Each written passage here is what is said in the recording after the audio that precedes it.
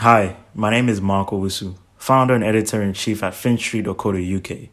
On this premiere podcast episode, I speak with Jens Glaso, founder and CEO of Blockbonds AS, about their product SPENN, the impact it has had on creating greater financial inclusion around the world, and the challenges of overcoming financial exclusion in the future. I hope you discover something new about finance, and as always, welcome to Finstreet.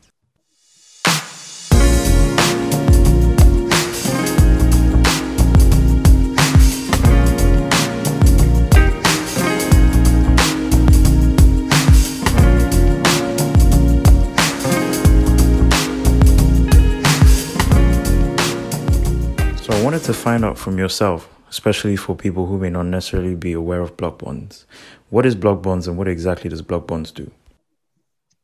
So Blockbonds is a technology company that has developed the product SPENN, primarily operating in 4 countries today: Philippines, Rwanda, Tanzania, and Zambia. And the product SPENN is a tool. It's a mobile money wallet for everyone who wants to send money to and from each other completely cost-free. It's also a bank account, meaning for those who doesn't have a bank account from before, when they download SPENN and after doing the KYC, which literally take you a minute, then you have also got your bank account. And it is a bank account for everyone who downloads it. So SPENN is a product partner up with our partner banks in our local markets. And when downloading the product, you also become banked with that bank. So when you download the product, you become a customer of the bank. Is that what you said? Just to be clear. Exactly. Correct. So when you, for example, in Rwanda, when you download the SPENN app in Rwanda, SPENN is a product of INM Bank. And you also then indirectly become a customer of INM Bank. So in other words, the account that you have with SPENN is an account with INM Bank. Right. And is that the single product that you're focused on now as part of Blockbonds, or are there other products sort of that are currently running or are going to be running in the short term? No, Blockbonds has the sole purpose of running and operating a SPENN. So there's no other products, but within the SPENN product, there is a lot of features, such as you can, of course, you can send and receive money. You can also buy airtime or buy data, and you can pay bills, utility bills, transport, bus tickets, all that kind of things. We also do have salary payments for businesses that wants to pay out salaries instead of handling cash.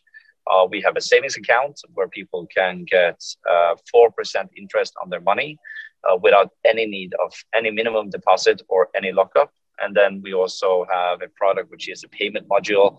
This is really for online services or online shopping. And then typically e-commerce or m-commerce companies that are facilitating or selling goods online, where you can use SPENN as a payment method. And then we are also offering loans, meaning that if you are a SPENN user and if you either have a savings amount on your savings account, or if you have, or if you receive the salary to your SPENN account, then you can also borrow money up to 50% of your salary. So this is kind of the product spectrum that we have within the SPENN product.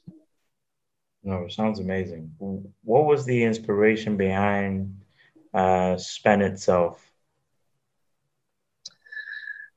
Well, I have a long background from finance, and I also in 2008 I started a peer-to-peer lending company with great success, and I have been traveling a lot into Asia and Africa before.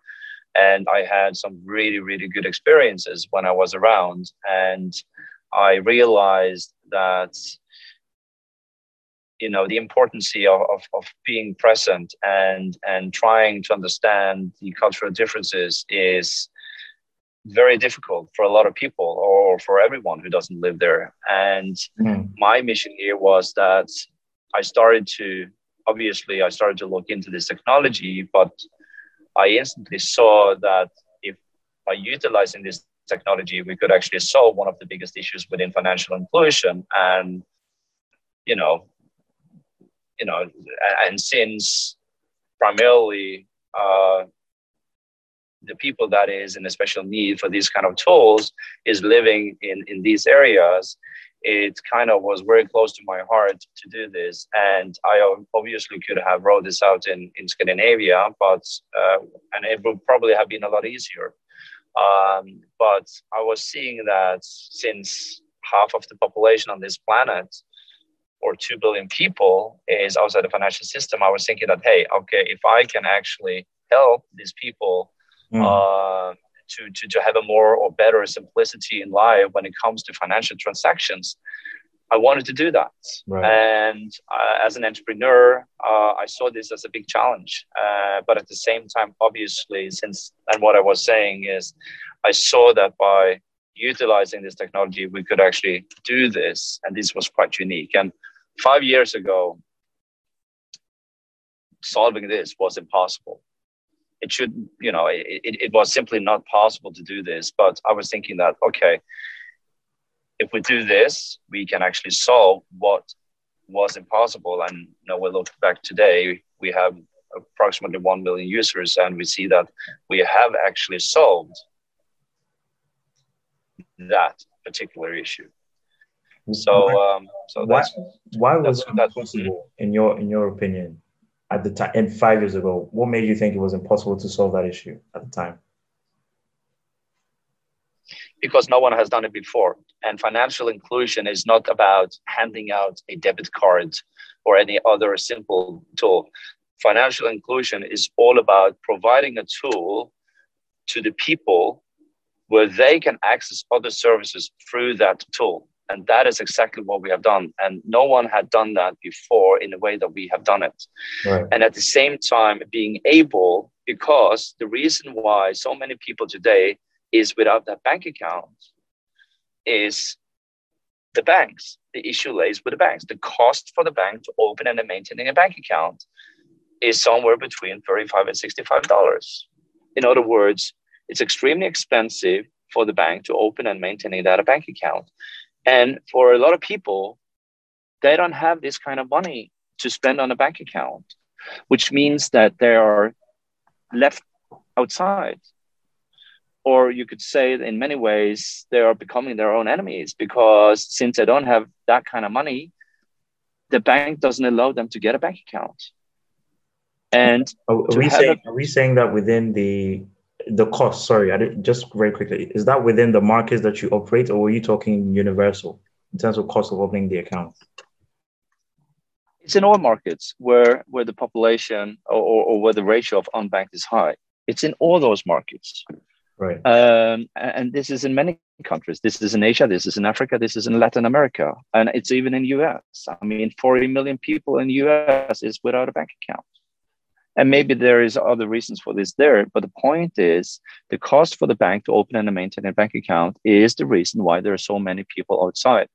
So this was what we looked into. And I was thinking that, okay, so if we, by utilizing this technology, and how we can solve that is because we are creating a digital economy in those countries where we are entering. We are digitizing the national currency in the countries where we are entering. In other words, Rwanda was our first country out. We are the one that has digitized the national currency of Rwanda, Rwandan franc. Okay. Chinese are coming now, digitizing their economy and kind of claiming that they were the first country out. That's not correct. What we have done here is we have utilized this technology. We have been able to digitize their currency. And by such, we have also removed the cost elements that is being added by using this old manual bank system. So by removing those cost elements and actually turn those costs to become an income for the bank, suddenly the bank finds this interesting because we are the one facilitating these users on behalf of the bank. And at the same time, by facilitating these users and by providing them this bank account, and instantly when they now have the bank account, what do? They deposit the money that they have. Right. Because all people, me and you and everyone else, find it's secure to keep the money in the bank. Yeah. We find it more efficient to keep the money in the bank because now I can pay my bills directly from there. I don't have to go to the bank. I don't have to go to the bank to withdraw the money. I can actually go to any agent, or I can go to any other place where we have distribution. And this is important. The simplicity that me and you have in our daily life, it's not only for us. Everyone wants it, but not everyone has the ability to get it. But with SPENN, you do. And this boils down to the financial inclusion, because when we can create this tool, that's when we can add the other elements to it. Bills payment, buying airtime, buying data, using it for online shop handout, etc., etc. So this is how we have kind of knitted it together. I wanted to ask you to go down memory lane in terms of going back to the place where you thought this was impossible 5 years ago. What has the journey been like for you in terms of running a business to solve that problem? And how has that also challenged you personally as someone who's worked in finance and is an entrepreneur? Yeah. Okay. So coming from the financial sector and then being an entrepreneur and being in the lending industry, I kind of wanted to give something back. I kind of wanted to do something different. And after having a successful exit, I had the opportunity to do so. Obviously, this is not about money, because money doesn't take you anywhere. In this case, you have to have the drive, you have to have the willingness, and you have to have the understanding of what you're doing. Luckily, I've been traveling in these countries before. I've been traveling and I've been living in Asia. I started to travel into Africa as a very young boy. And what I experienced that time was that or what amazed me was the respect that I got, only because I kind of respected them back. And this is extremely important to understand, because I was touching upon this just earlier now when we spoke. It's all about trying to actually understand how it is to live in these markets. I don't think it's ever possible for us to really understand it, but we can try to understand it by being there and being present. And the fact, and again, to repeat myself, when I saw that this problem, the fact that 2 billion people was outside the financial system, I was thinking, okay, if we are in a position to do this, I really want to do that. And it's kind of a crazy thing to do, because why should we from Norway solve this issue instead of anyone else? But at the same time, the opportunity was so clear to me. And I was thinking that if I can do this in a good way, we can actually solve this in a proper way. Now, am I doing charity here? No, I'm not. I'm running a commercial business. But what we are doing here is that we are bringing in the bank. We are helping the bank to actually remove a cost and to turn that to become an income. Because the capital that we are providing in the bank, they are getting that capital cheaper than they can access anywhere else. Okay. So that's our business model. So our business is the banks. Our business is the utilities. Our banks is the online services. The users get this product for free. So I want the users to come on board and to have a product where they can get this cost free. Now, how has it been to actually do this? It has been extremely challenging. I mean, we've been doing this for 5 years, and to invest all the money that we have invested, and we have invested quite a bit of money.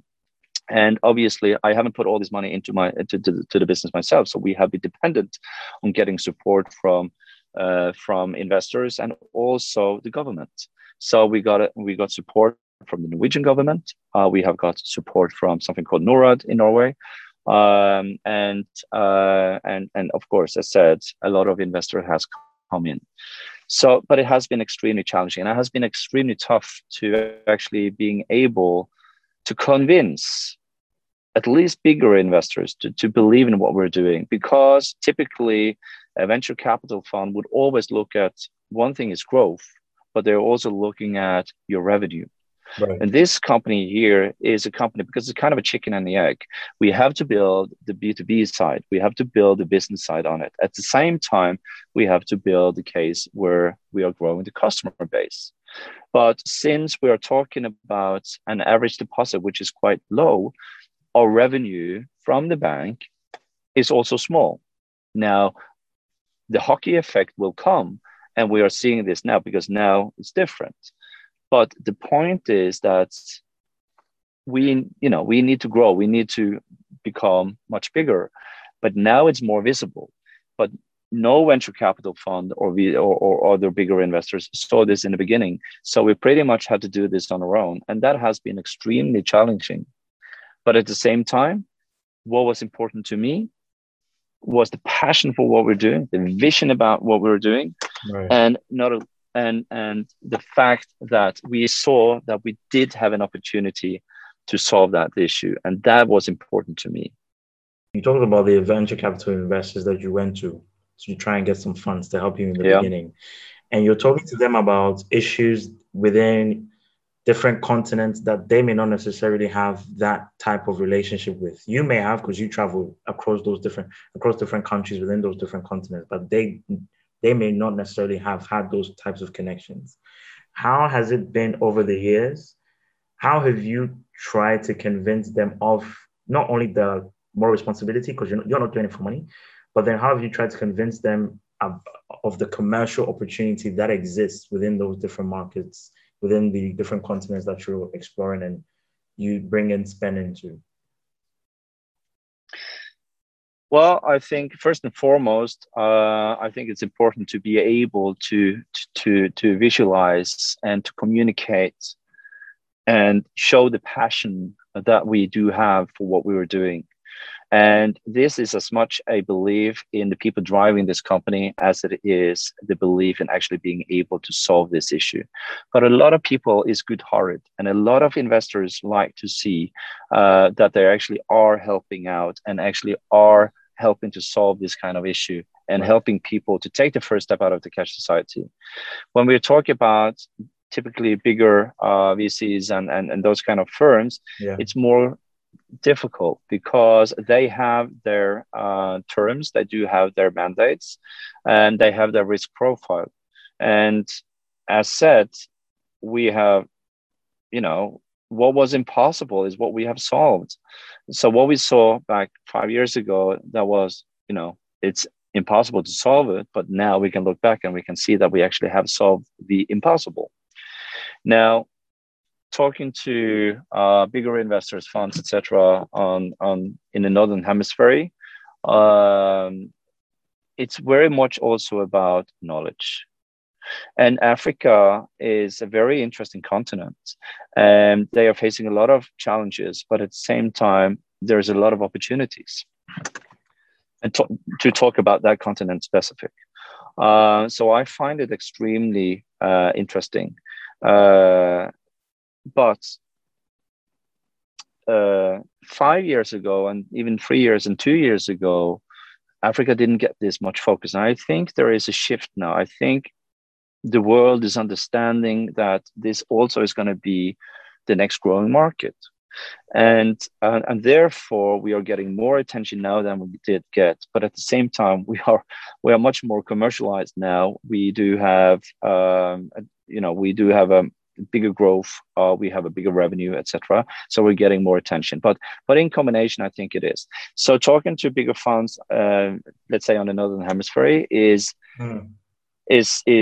was more difficult. But I think it boils down to knowledge about the African market. If we're going to continue to talk about that region, when we talk to funds in Africa, they really understood what we were doing and they really loved what we were doing. But then again, we were kind of a little bit arrested on us being not necessarily fulfilling the mandates that they had. And that is the life of being an entrepreneur. That's a life of being crazy to kind of gonna solve this kind of problem. And if it was easy, everyone would do it. So it's definitely not easy.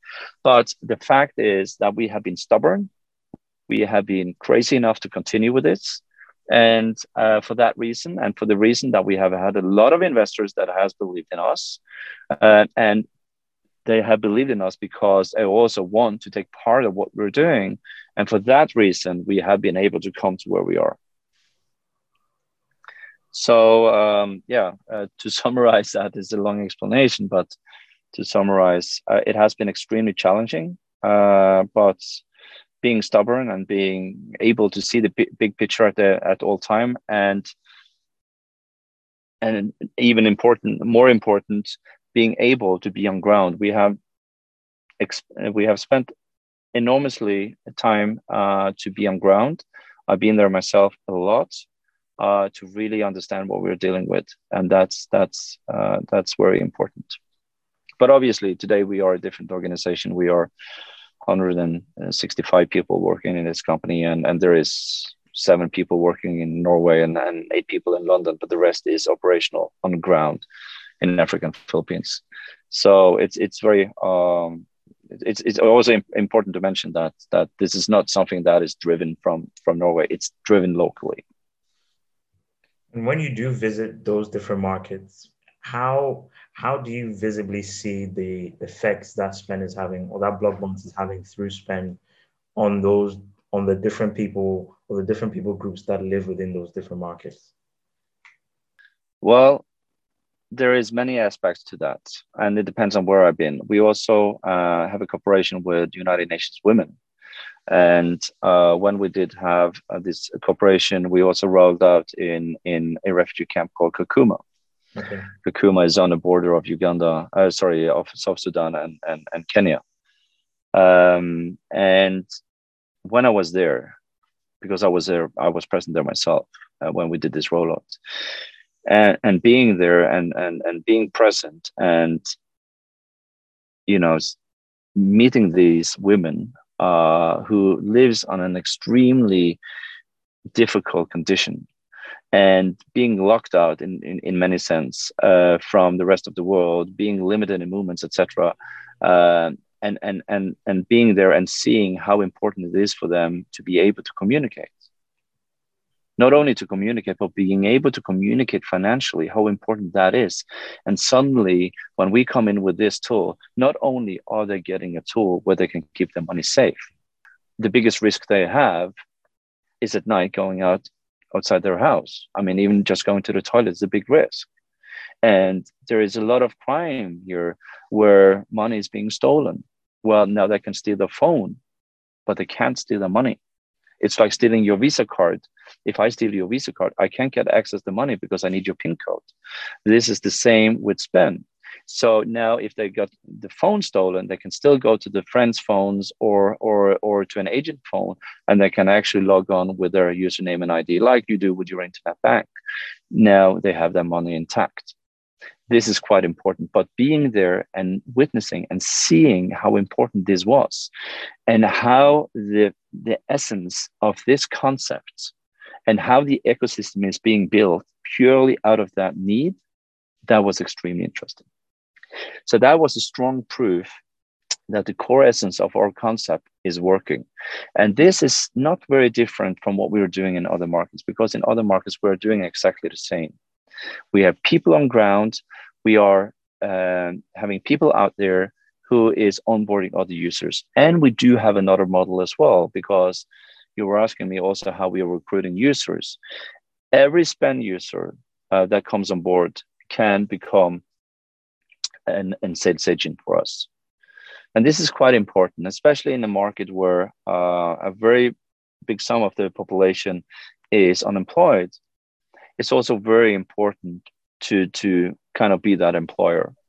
So that means that any user who's downloaded SPENN can now become the salesperson, which means he can go out to the street, and for every new user he gets on board, I pay him $1, we pay him $1. Okay. And we do that instantly, because I was thinking that, okay, how can we make this product grow? Of course, we can use Facebook.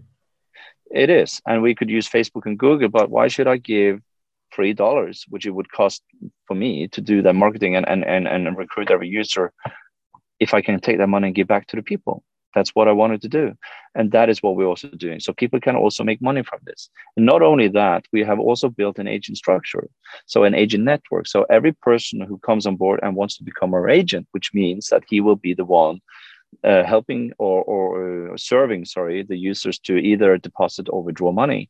Yeah. Now, again, the transaction here is cost-free. And to deposit is cost-free, but if you want to withdraw money from that agent, you have to pay a small fee. You can always, and I have to repeat that, you can always go to the bank and withdraw your money cost-free. But not everyone is close to the bank, so they prefer to use the agent. And when you do so, there is a small fee that you're being paid, and when you do a deposit, we pay that agent a fee. So agents is also making money. So in Rwanda today, we have approximately 10,000 paying points where you can either use it as a payment method for buying whatever you need to buy, or withdrawing money or depositing money. So in other words, it's also a tool for people to make money. Right. And so we've been through the success journey basically of Blockbonds so far. I wanted to wrap up the conversation asking a couple of questions about the now and then the future. What are some of the challenges that you see within the market of trying to create financial inclusion amongst the different developing countries around the world? And how are you as a team at Blockbonds via SPENN looking to solve that over the next couple of years or so? Okay. So I think, we're just a drop in the ocean. To be frank, we got 1 million users. There's still 2 billion out there. And there's a lot of areas that will be difficult for us to cover. I think there is part of the challenge will be more in the rural areas, how let's say the mobile connection will improve, etc. But I'm a positive person. I'm an entrepreneurial person. I believe in innovation, and therefore I believe that the growth of, let's say, smartphone and 3G coverage, etc., that's the only direction that we're going to take. And there's so many initiatives, there is so many companies out there and organizations like UN, World Food Program, and so on, who's providing these tools, and like they did in the refugee camp when we were working with UN Women. So I believe there is so many people that want this to move in that direction, and at some point there will be businesses as well who sees an opportunity in actually developing these in these rural areas, because they probably then see that, okay, by doing this, we can actually be able to get this in return. So I think everything there is solvable. At the same time, obviously, there is a lot of challenges, and if we look into Africa again, it's more specific. They are facing some real challenges, and the three biggest is overpopulation and urbanization, and utilizing or utilizing the technology. And overpopulation, there is a lot of things that's going to be a challenge there, and urbanization is, and again, there's a lot of challenges there.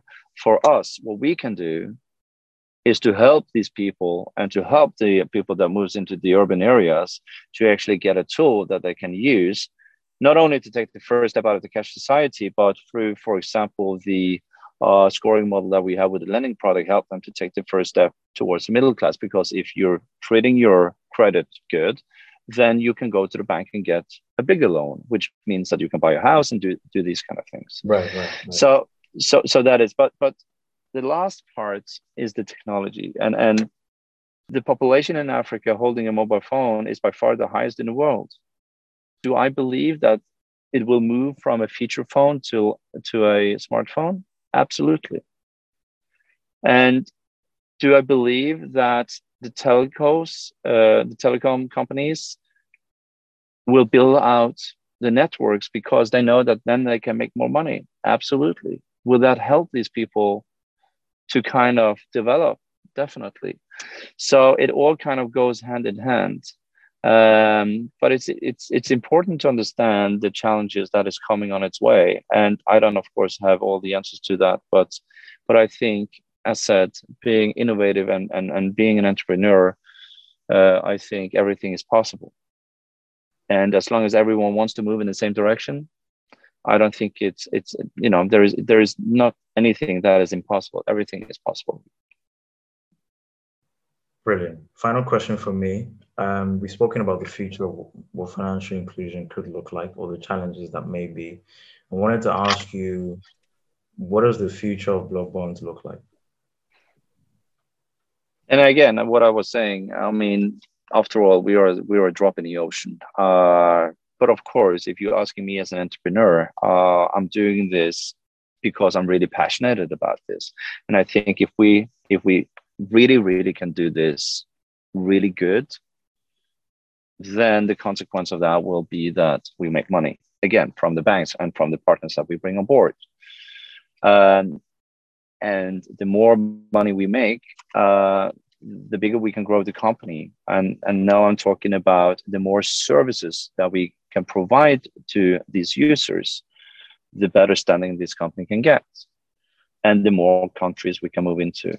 And of course, as an entrepreneur, I have no plans stopping with these 4 countries. We have already regulatory approval in additional 4 countries, and we have been invited by governments in many other continents, Asia, Latin America, and even Europe.